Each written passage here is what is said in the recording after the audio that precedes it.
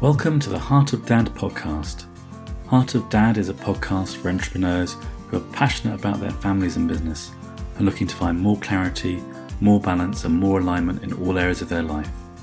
Come and join the community at heartofdad.com or on Facebook at groups/Heart of Dad.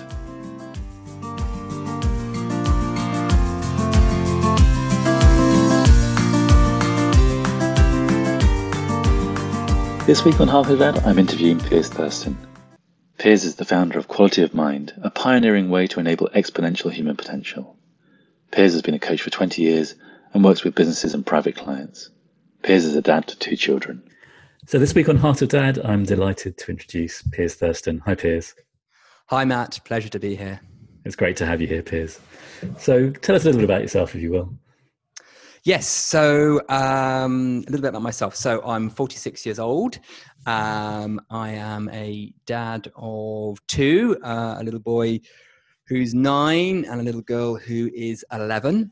I co-parent with my ex-wife, so I've got divorced, separated about 5 years ago now. And business-wise, I've been a coach for 20 years now. 10 of which have been from the understanding, sort of the foundational understanding that's often known as inside out or 3 principles or non-dual, how you describe it. I mainly work with organizations and business leaders. That's probably about 70% of my work, and about 30% is private client. But in my 20 years, I've worked with a rich variety of people, teams, nationalities and types. So, and I feel incredibly grateful that I've stumbled into that vocation. Do you want to tell us a bit about that? I mean, I'm curious. I haven't met too many coaches who are as young as you and who've had 20 years in the game. So that's pretty amazing in itself. Yeah, I started quite young. So I read law at university. I kind of wanted to read psychology, but then when I read what psychology was, it looked really dull. So I did law because it was less hours. But I realized I wasn't going to be a lawyer because my fascination for people, which I've had since a young age, has sort of always been there. And I went instead back when I left university, into marketing for FMCG. Again, branding. I loved people, understanding consumers. And then I got a bit jaded by that because a lot of the branding and innovation work I was doing was not really... It wasn't that cutting edge, and the organizations were quite risk averse. And at the same time, I got really fascinated by 2 things that were just sort of coming into my awareness in the UK, this sort of late 90s. One was coaching and one was NLP, neuro-linguistic programming. And I thought, wow, so mid-late 20s, I'm going to be one of them. So I sort of retrained as much as you could back then to be a coach. I remember I was on the first page of Google for Life Coach because there's no one else doing it. Life Coach London. And I set myself up as a coach and went for it, really. Back then it wasn't even a industry, let alone a profession. I just absolutely loved it. I couldn't believe it was a job, compared to my mates who are lawyers. I was like, wow, this is what I do. I didn't earn as much money as them initially, but, and then when I came across the sort of principles about 8-9 years later, it shifted everything for me again, but I guess still in the same sphere of working with people, whether that be teams, individuals or whatever. And what was the context of coming into the different way of working with the 3 principles? How did that arrive for you? Well, I'd known Michael Neill since 2003 because he'd been one of the NLP trainers that worked along with Richard Bandler and other people like that. So, and I'd followed Michael because he's such a lovely guy, and he kind of got into the principles. And then because I followed him, I got into them. And then once the penny dropped properly, which did take a while, it was a bit of a slow learn, about 2011 or whatever, I was like, oh, wow. And it changed everything from then on. And then I've really spent the last 9 years trying to work out how to talk about them better and deepening my own grounding as we go. Yes. Yeah, I'm sure that'll be very familiar to anybody who's listening who's in that sphere. Yeah.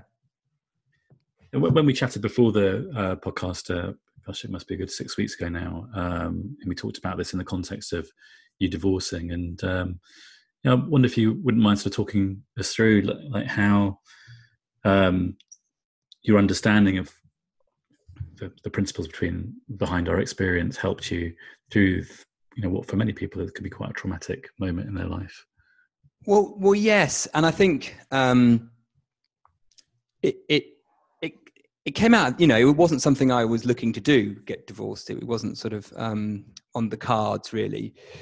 So it did come as a bit of a surprise to me that that's what my ex-wife wanted to do, and it took it back. It's not something you really want to hear. That the person who's you spent this time with and you're married to and you love and has your children with doesn't want to be with you anymore. So you have all this thinking popping up as to what's gone on, why, about the kids, about this, the money, everything, And I think what the understanding of the mind helps you do is to realize what that's made of. So whereas a lot of it feels it's all real, but it's not true. The stories that you're creating about what's going on and what's going to happen to you in the future and why it's happened, that's real for you, but it's not true. So the more you can see that, the more you can just be in the experience of feeling whatever you feel about that. And there'll be ebbs and flows to it, of course. But it doesn't sort of stick. It doesn't weigh you down in the way that it might have done before. And I think actually for me, it was really fascinating because as I say, I got into this understanding about 2008, 2009, 2010, whenever it was. And I was lucky, in the sort of 5 years that followed that, nothing terribly had happened to me. I hadn't had a big thing go on in my life. So I'd never really, it's not that you test these principles because they are what they are, but I'd never had anything go on. And there's a little bit me going, wow, I'm now getting to experience that they truly are what they are, because even when things have happened for me that is quite, one might call substantial, I'm still being able to keep my resilience and my quality of mind is reasonable, and I'm not falling down the hill too far. So it was a lovely way of real time seeing experience in a more exaggerated way, which you can do sometimes, and actually can relate more to some of what my clients might be saying sometimes, because I'd had a fairly calm mind before that, I guess, in some levels. So it was a rich experience to go through that, but with the understanding that sort of equipped you to not let it get in the way too much, and see what it, and come to sort of clarity fairly quickly as to what was happening and the best way forward. And I feel incredibly grateful that I had the understanding I did, and I didn't try and NLP my way through it, which I think it would have been harder work. Yeah, I can imagine. And listening to you, obviously I have some understanding of the principles of tube because I work from that space with my own clients. But for somebody who isn't in that space, listening to you, I think one of the misunderstandings could be is that you won't have the full experience of life. Because I imagine I've not been through divorce, but I've been through breakups. Enough in my life to know, about the pain, the agony, the disappointment, the feelings of loss of a future, the kind of, some of the things you're touching on the financial side. There's so many dimensions to the end of a relationship, particularly if you have children. And I just want to sort of get your sense of that, because I think you're not saying that you didn't have those experiences. It's just they didn't kind of rock your boat in the way that maybe they might have done. Well, otherwise. I think actually I think what the understanding gives you is a richer, fuller experience of life. So if it was a roller coaster, it's not like you get a small roller coaster. You probably get a bigger one, but you know what the roller coaster is made of. So I felt when I had the understanding, I got unshackled to feel more.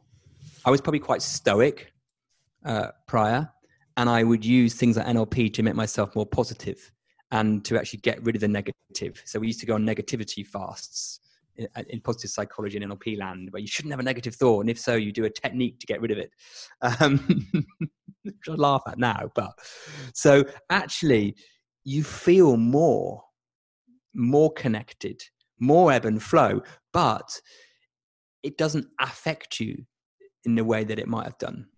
So it's like, you know, you can watch an amazing movie, can't you? And you can cry and you can laugh and you can get scared. That's the point of a movie, is to feel. Same with a roller coaster, is that the point is to feel, right? Now, when you get out of the movie theater and you get off the roller coaster, you're like, whoa, check that out. That was amazing. I paid money for that. It was brilliant. You know, we want those things. We're designed to feel. Now, when it comes to real life, or what we would call real life, as opposed to movies and roller coasters, we don't want to feel certain things, right? Because we think they're coming from the event, the circumstance, the situation, or from the self. And therefore we kind of go, well, I don't want to feel that there. No. That's okay to feel in a movie theater or on a roller coaster, but I don't want to feel that about something that is what appears to be causal from either my own mind or the outside world. And I think what this understanding does is it removes that, and you just feel more, but it doesn't bother you as much. So the best analogy, and this is a parenting podcast, is the 2-year-old, right? And I'm sure you've heard this a million times before, Matt, or something like this. The 2-year-old has no issue feeling all sorts of things, mostly in the middle of a supermarket. Not nowadays, but in the old days. You know, and they don't mind feeling. They'll feel, way, woo, woo, but it doesn't bother them. They don't then analyze it, you know, that afternoon going, well, really this morning I was a little bit too exuberant, wasn't I, in my tantrum, right? That they don't care where it came from. They don't care what it is. They just feel. So I actually have a richer feeling of life than I ever did. But the beautiful thing about that is when it's richer in the, what we might call negative sense, it doesn't, you know, it's not damaging anything. You know, it's not a problem. It's just coming through the system. Does that? Yeah, beautiful description of kind of an amplification of experience, in a sense. You know, you live life in a greater richness or a greater tapestry of nuances and depth. Yeah, which is the whole point, I think. Beautiful. What about the? How did you navigate your separation and divorce with your children? So I guess they'd have been quite young at that point. The kids were. I think 5 and 7. Is that about right? I'm trying to do the maths now. Yeah, I think it's about 5 and 7. So, my little one, he didn't really get what was going on massively. My daughter is pretty astute and was on it from the first moment. You know, she was like, what's going on here? But kids, as we know, are beautifully resilient. And the only thing that I was mindful of was not to let them have too many narratives about blame and whose fault it was between me and my ex, and you know, and just to keep it very neutral in that level, because I didn't want any kind of resentment or anything possibly happening there. So we were very honest with them. We'd explain what was going on. They kind of got it.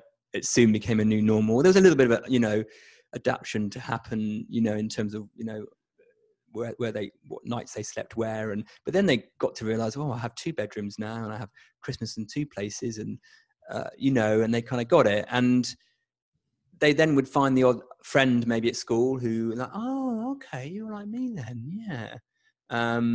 So I from what I can tell, you'd have to interview them. That they didn't. If the question is how does it affect them, not really, you know. Obviously I had some thinking. The piece of thinking that was the last to dissolve for me, out of all of them actually, which probably took a couple of months or 3 or 4 months or a bit more maybe to dissolve, was the bit that didn't look just real and not true, but looked real and true, was how can I be the dad I want to be when I don't live in the same house as my children all the time? I was like, that's not mind, that's postcode, right? That's not, I can't, how do I, because, you know, the whole point of being a dad or being a parent is to be there for your children in proximity and to have a unique relationship with them. And if they're for some of the week in a different house with they now have a stepdad, you know, that what's the space for me in that, you know, and that that took a little bit longer for me to see was made up. That's a bit that I probably struggled with for a little bit longer than the other bits. So when that fell away, what changed, if anything, in your relationship with your children and that idea you had of being a dad?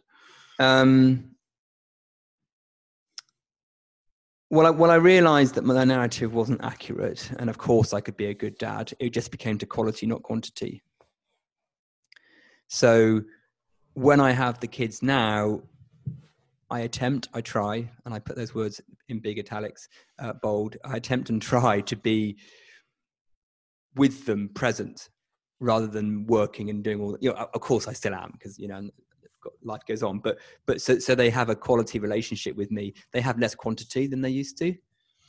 But let's say there are many parents who I know would say, well, yeah, I live in the same house as my kids, but I don't feel connected to them. So it's about connection, not proximity. And actually, given that we're recording this in the middle of a pandemic, we're all in lockdown, the connection has nothing to do with proximity, right? But I suppose my hang up about it initially was more egoic about, but I'm their dad. What do you mean I'm not going to see them? And I'll tell you one little thing that I remember, a little thing that just hit me at the time was I went to the kids' school to pick them up. I didn't know I was coming. I was just like surprised them, and I checked my ex, like, I'm going to pick the kids up. She said, oh yeah. And little Max comes running out. I think he was about 6 or something, and he had a picture in his hand he'd been drawing. I said, oh buddy, what? They show you the picture. What's the picture? And he showed me a picture of the household, and it was him and his sister Abby and their mum and their mum's new partner. And he then looked at me and went, oh, Daddy, there's no room for you in here. Right. And my heart went, right, kind of like fell through the floor. There's no room for you here. I was like, oh my God, that's iconic. So for about 30 seconds, I was like, no. But then I just thought, actually, isn't it beautiful that he's drawn that as something that represents and that there's love in that picture. I'm not happen to be in it, but that's okay. He's in a place where he feels secure and love. And then he looked at me and he said, oh, Daddy, if I'd known you were coming, I would have put you in it. Right. And I was like, no, Max, no, it's not about that. Right. And because I think maybe he felt like that 30 seconds of my heart drop, even though I just kept a smiley face, maybe. And I just thought, it's not about me, this is not. So my takeaway from that was, this is not about my ego needing to be in the picture, needing to be the dad, right? I need to get over that, not get over it in a psychological way, but I just need to see that for what it is. And then I'll be the best dad I can. And I think that was very telling for me when I realized that I was egoically attached to being their dad, as well as just wanting to be someone that loved them as a parent. Does that make sense, the distinction? Yeah, very much so. And what I hear in that is like when you strip away your thinking about, your identity as a dad, then it was much easier to fall back into that loving connection. And exactly. And actually, there isn't love is not a scarcity. So it's not like my kids haven't got enough to go around, right? Or I haven't got enough to go around. I mean, sometimes it feels like that, definitely. So I realize I'm not always in that space, but it's about not being egoically attached to what your role as dad is, I think. And my role now is different to being their dad that's always around. It's a hugely important role. But it's different. That's all. It's not better or worse or anything. And you just touched on something that I think many dads would also resonate with, is like, that there's this idea of perfection and then there's the reality. And, how do things play out when it's difficult, when you find it difficult, either because of work pressure or your own, whatever's going on in your own life, to not be that dad that you would like to be, so to speak? Yeah. So, well, I have plenty of practice, which is good. So it comes to me when it can appear to me, I have a narrative that says I'm great one-on-one, But where I'm less present with them or less connected is when they're both yabbing in my ear, right? Fighting for attention, right? And they're siblings of an age that do that regardless when they're in the room. But, you know, often because maybe they haven't seen me for a while or not a few days or whatever. And it's like, Daddy, blah, blah, blah, blah, blah, blah, blah, you know, and it's like everyone's talking. I'm like, I think the sentence that probably comes most out of my mouth is one at a time and wait. So they're the two sentences that come out of my mouth, like one at a time and wait. So I like to be present when I talk to them so I can be present, not kind of just fob them off, although I do my share of that. And when they're both having a go, I find it difficult. It's like air traffic control. I go, well, can I come to you in a minute? I'm just dealing with this one, right? And I've only got 2 kids. I haven't got like 4 or something. But what, you know, what I try to do is create a little bit of time with them one-on-one where the other one's doing something else, so that I can, you know, and be better at multitasking, of course. But, you know, sometimes I'm not a great cook. Sometimes I'm cooking and they're talking to me. I go, I'm trying to cook a spag bowl here. I know it's not complicated, but for me, I need to concentrate what I put in here, what or not. And they're talking. So that's, I struggle a bit with that. So your question was, how do I deal with that? Well, I sometimes get judgmental on myself. I sometimes shout at my kids. And I think the one thing that helps me is to know that, like every other human being in this system, they have an innate resilience and okayness. Now, that doesn't condone me to abuse my children, by the way, right? But if I'm narky with them, if I'm short-tempered with them, I explain when I'm not. Okay, yeah, Daddy was just having a little whatever. Yeah. So like we all do, like you do, I do too. So I know they're undamageable by me too, at one level. Now, again, that doesn't mean I just be a bad dad all the time, because common sense means you don't. But I think what stops my judgment going too far is knowing that I'm not damaging anything. I love that insight. And you know, one of the things I've been exploring with other dads, and I've had very different conversations about it depending on, you know, where they're at and what their understanding is around guilt. And, you know, some of the people who've come from the 3 Principles community have just said, well, I see what guilt is. It doesn't trouble me because it's just, you know, a reflection of my thinking in the moment. It's not a helpful feeling in terms of driving my behavior.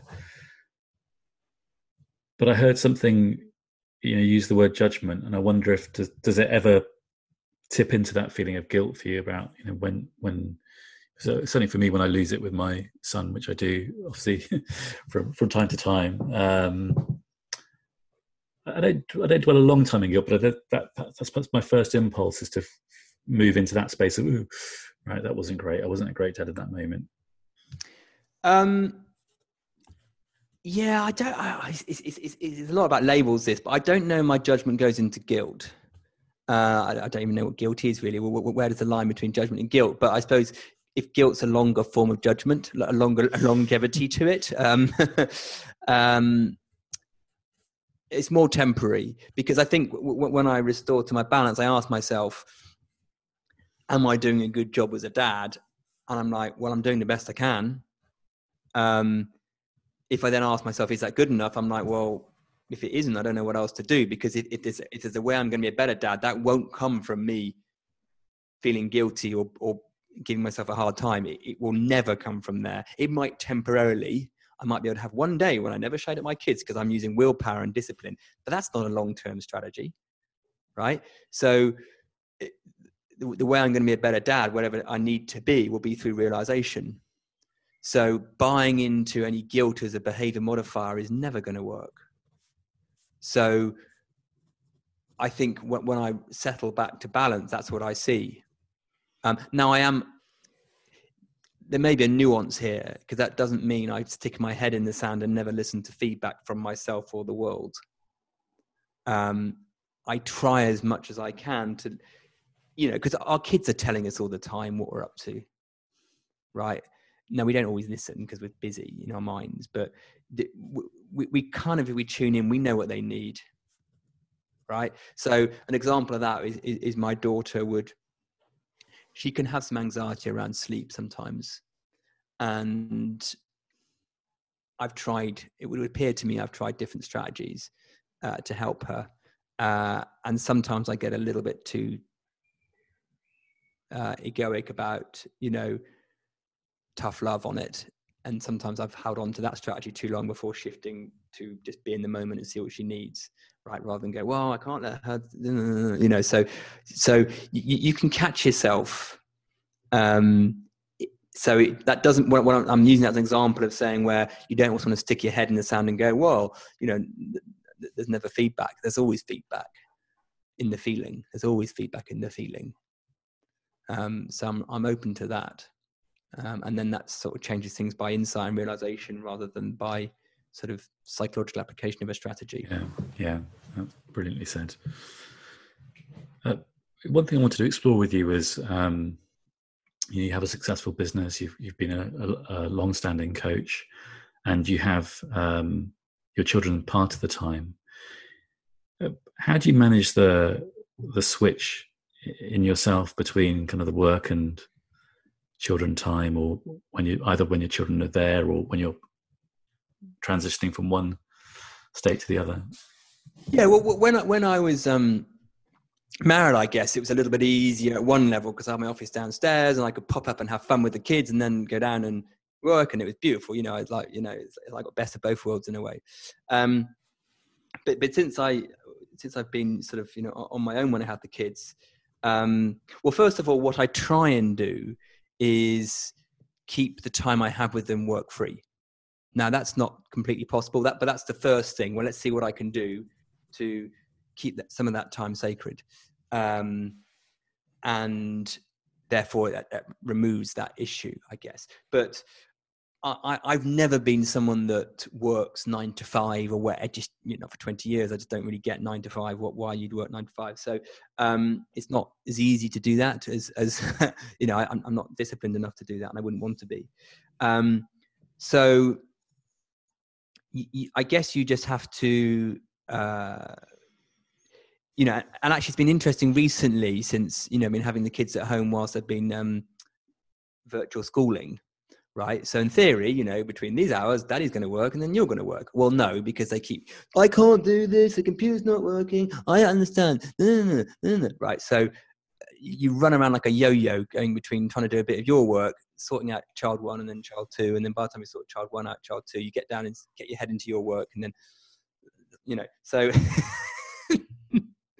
and I think the key to it, and this actually you could make pervasive to anything, is the frustration comes for me is whenever you think you should be doing something else rather than you are. So in any moment of human reality, any moment of existence, when you have a narrative saying that what you should be doing is different to what you are doing. So there's something that's happening, you know, as humans, there's something happening, full stop.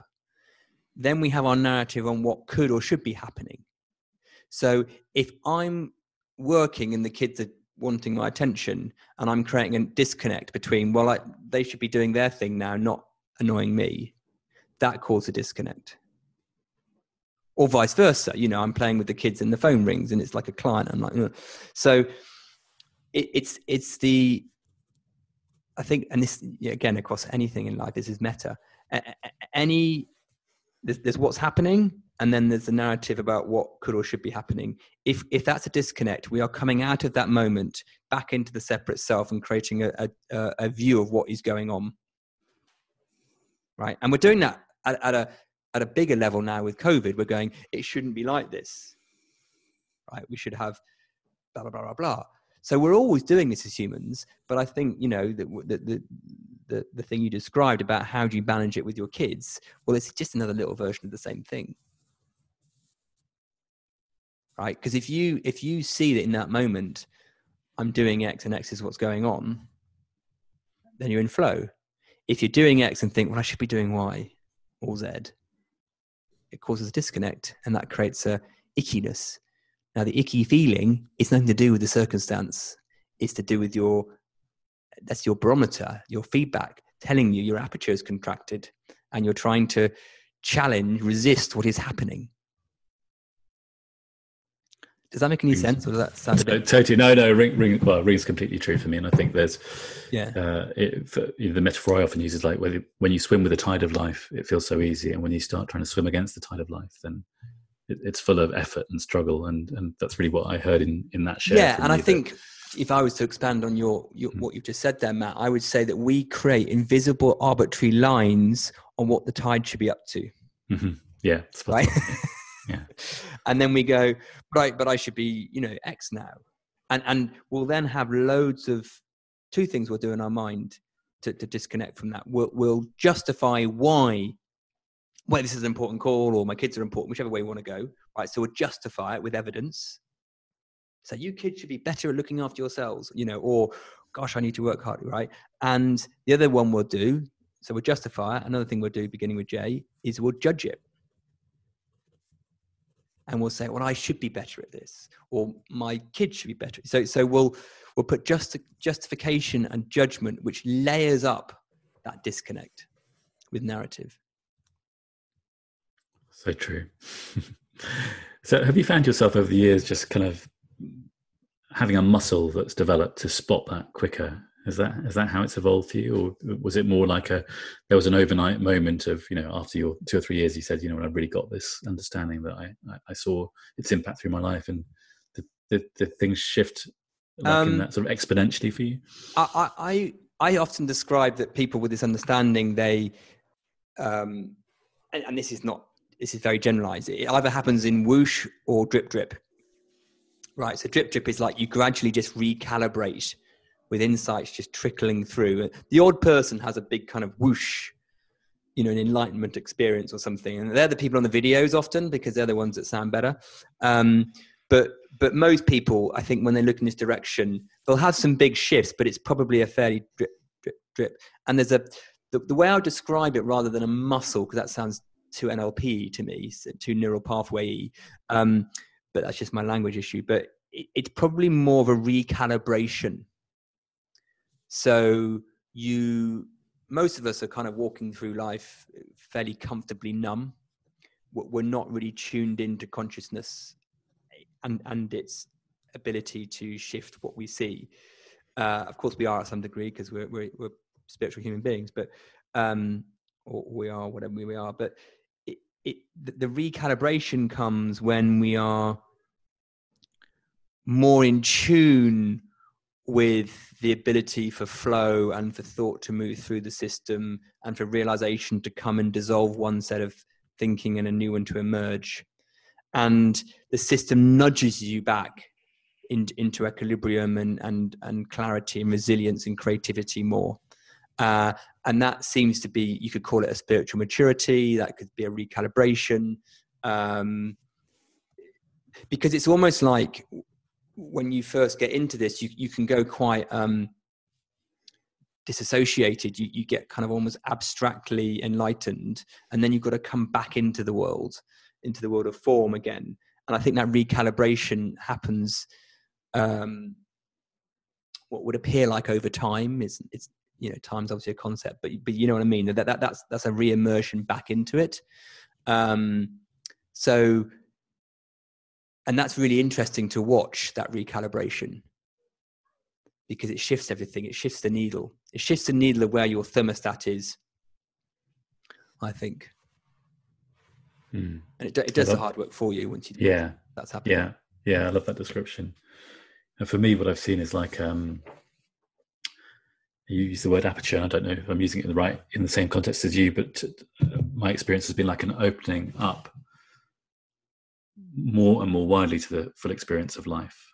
And in the early days, it was like momentary experiences of opening up to the full experience of life, then kind of coming back into my story and my ego and who I was, and that opening just comes in more and more and expands more and more as time goes on. Yes, exactly. And it's an ebb and flow, and it's not like it just sort of shifts the ratio from, if it was 90%, 10%, it becomes 60-40 to 60-40 the other way, or whatever it is. It's because, as we said at the beginning or earlier, the point of the human experience of consciousness knowing itself is to have this rich experience of everything, that what we call the highs and lows, the ebb and flow, the contraction, expansion. So in a way, we don't want to be totally enlightened, if there is such a thing, because it wouldn't be fun to be what we are. It's about sentience. It's about noticing and not noticing. It's about a full gamut of experience. That's the richness of what it is. And when we're not scared of our experience, and we're not putting the causal power to it somewhere where it isn't, like to circumstance, the past, the future, or outside of us, or to our minds, if our little minds, and when we're seeing which just contraction and aperture to source, it's kind of rich. I wouldn't say it's enjoyable, because that's a label, but it's rich, it's deep, it's 3D, it's 4D, it's nice, Thank you for sharing that. Just want to switch direction a little bit, and one of the things I've been asking other dads on the podcast is about their relationship with their own dads, and how that's impacted them as parents. And I seem to remember when we spoke before, there's also a bigger picture story about your family and the business and your choices not to take part in that. So I wonder if you would be willing to go into that a little bit. Yeah. Please. So the context is that I'm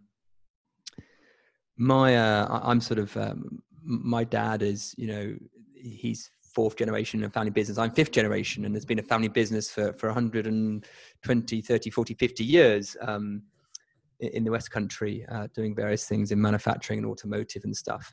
And, it's been passed down the generations, and it sort of came to my turn. Sadly, my brother, I had one sibling, my brother, who passed away in 2004. So it then sort of came to me. I was, my dad had always said, don't come into the family business to start with, go and experience life, and then come back into the business if you want to, sort of thing. But there was a big hoping that I would, I guess. So I came in as a non-exec director in 2005 or 6, having had a bit of commercial experience around. And then I suppose the question came, do I want to actually come into the business full time? Now, I was unfortunately really, really enjoying my work as a coach, and felt incredibly grateful that that was my vocation. If I'd been doing something more boring, then maybe I probably would. But my dad was incredibly understanding and wasn't going to force me, which that wouldn't have worked.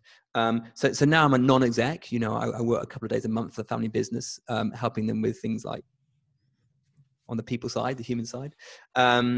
And so I'm very grateful that we have that business. But it wasn't one I wanted to take on, because I really, really enjoyed my work. But I still have a great relationship with my dad. And actually, probably if I was running the business now and he was like my dad's kind of telling me what to do, that would be hard. He's 80 years old now, but he's sharp as anything. So I quite like being a non-exec, because I could get the benefit of it without feeling like him telling me off the whole time, if that's what he would do. I don't know. So it feels it's worked out really well. Now, I don't know whether he thinks that. I think it's quite hard for him to think, well, I mean, actually, and it's also interesting because I think, that the sort of line has stopped because it's my fault, and he thinks it's stopped because of his fault, sort of thing. But that doesn't really matter. So it's, I think, was that what we were talking about before? I can't quite remember. Yeah, there was. It was. And there's a second part to it, which is like his influence on you as a dad. But I just want to stay a little bit with that story, because I think it's one that could be a whole podcast, perhaps, for another time. But, just for today, you've made it sound really simple, and maybe it is really simple. But my fantasy is it's not no, it's not simple at all. I'm giving you the succinct version. Yeah. But it is that simple at one level. If you boil it down, it's that simple. It took a bit more to pan out than that, but yeah. And he has been and is an amazing influence on me. I mean, he's an incredible man, really. I mean, I'll give you an example of him just to give you a taste for him. He's 80-year-old, right? Asthmatic, has been since he was like 12 years old, right? So this time of the pandemic, he should be being careful. So what he did to check the queues of the local supermarket is he flew his drone down to the town centre to see what the queue was like. He's that kind of 80-year-old, right? So he's not. I just find him amazing that he's still that inventive and smart, and really very active and everything. And he's been a huge influence on my life, because he's quite you would call it a strong person, and 90% of what he does, I totally admire and respect. There's probably 10% I go, I don't want that bit of him, because he's incredibly dogmatic and quite determined, which is great most of the time. But he can be quite stuck in he's right. But 90%, 95% of what he does, I find amazing. He's an inspiration, really. How's that borne out in your relationship with your own children? Oh, good question.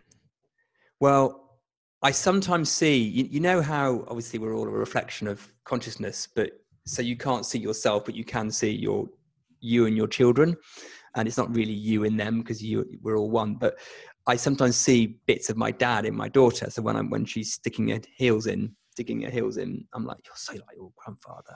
Or actually, I say you're like your uncle, my brother. He was a bit the same, again, an amazing person. So I see it. And what I'm really seeing, of course, is because I'm seeing me, right? Because whatever you see in someone else, because we are all one, is you. Because there is no division, there's no separation. But I guess if I come down a level to make it more sound less woo-woo, I see traits. Of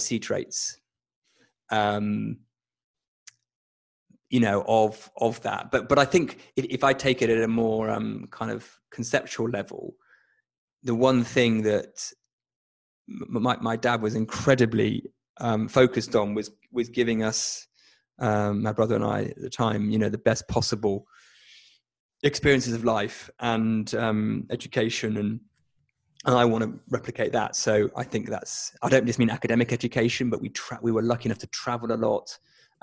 He was always encouraging us to try new things and that kind of stuff. So it's how foundational it is to do, and I think I agree with that, and I've adopted some of that in my own parenting. That's wonderful. It sounds like you had a very rich experience in growing up. Yeah, and I think the connection, the currency of connection, may not have been how everyone connects. So we're not a family that walks around saying we love each other all the time, but I don't need them to say that. I don't need to hear that or say it to them. It's so implicit. It's so there. It's so felt. But I went to boarding school at quite a young age. So there's a bit of stoicness of me, which the principles undid actually. But when we're not a touchy-feely, love you family, but to me was something just as great, or if not greater, because just saying stuff doesn't mean anything, does it? It's very close, our connection. Also, just in the brief story you've told about the business, for your dad to accept your choice in forging your own path in your life is a great act of love. Absolutely, and one that his ego or his part of his egoic self would have struggled with, right? But absolutely, and I respect him greatly for that, because it would kind of been easy. And it was done from love. I think probably a little bit of him going, well, I can't force him, it won't work very well. But I think more it was like, well, he knows I'm my own person and I can make decisions. So, and at the moment there's a lovely blend, because I am involved in the business, 2 days a month or whatever you call it. Days don't really matter, do they? But so I feel like I'm supporting, but I'm also getting to do all the lovely things I do 90% of my time. So, and actually they're merging actually. So the more I bring my work into, sometimes we sit in the board meetings and talk about pension funds and financials, but particularly now it's about how the employees has their mind, what's going on. And so they're not separate worlds completely. That's been so good listening to you. One sort of final area I wanted to touch on was, you now in a new relationship, aren't you? And with somebody who's also got this understanding, so if I remember rightly from our conversation. But I just wanted to, and obviously your ex-wife has a new partner, and your children are navigating kind of 4 parents, in a sense now rather than 2, even if the relationship's maybe not formalized in that way. Yeah. But how's it been for you to integrate a new relationship into your life and with your children? How's that worked out? Well, it's so interesting that, because, you know, if you go back to divorce, it's kind of like you one level of adaptation is the first one, which is separating from the thing you are. And then as new ones form on both sides, it's another level of adaptation for people to go through, you, your kids, your ex-others, your other ex, whatever they're called, the old other halves, right? The old, you know what I mean? So everyone's got to do another level of adaptation. And actually, when you talk to a lot of people, the first change can be quite relatively simple, and then that's when the trouble starts or something. So, because you're bringing in another person, and the children have to adapt to that, you have to adapt to that. And there's a sort of domino effect, because there's a whole kind of thing happening everywhere. So I think that requires some clarity, connection, and compassion to navigate. I mean, the person that my ex is now with is actually an old friend of mine, so I kind of know him. And you know, if she's got to be with someone, I'd rather it be someone decent like him. So that's my thinking at the time, going, oh, at least I know who it is. And we had a good chat about it. You know, which was, I'm sure, a bit difficult for him to start with, but you know, I wanted to, because he's going to be a very important person in my kid's life. So it's important that we feel okay with each other, right? And he's respectful. So when I go round there to pick the kids up and whatever, he's not there, you know, sort of, well, he is sometimes. He doesn't like run away, but he's, you know, he's like, well, daddy's here kind of thing. And so there's a respect in that. And the kids, it was a little bit confusing. I remember my youngest got a bit confused as to, well, and they've also got a half brother now.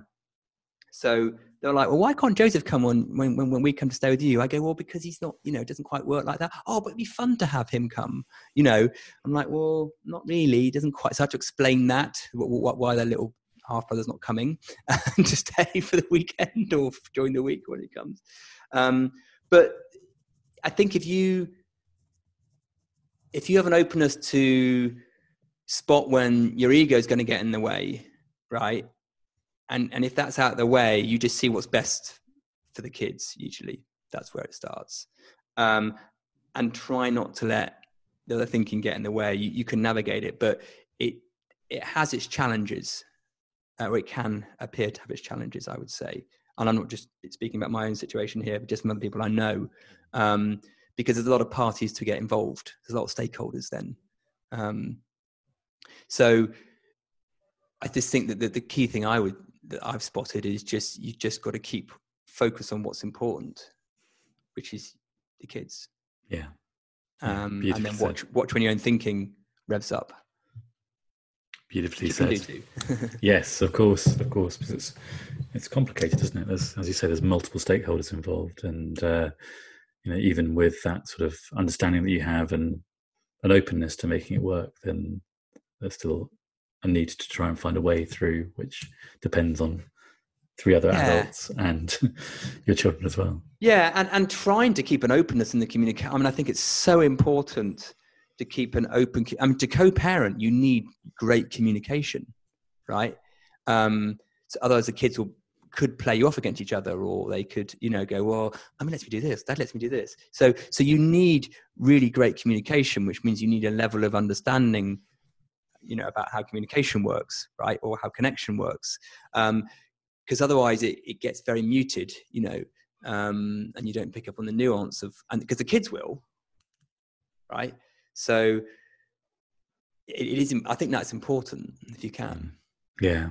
Well, that's brilliant kind of way to finish off our discussion for today. Thanks so much for taking the time to share with me and share so much insight and wisdom, as well as so much of your story. Yes. Well, it's been an absolute pleasure, Matt. I feel like I rambled at you. I hope there's been something in there useful, but I was totally in flow. So you're obviously asking fantastic questions. So thank you. You know, I think what you're doing is brilliant. So I'm happy to contribute whenever I can.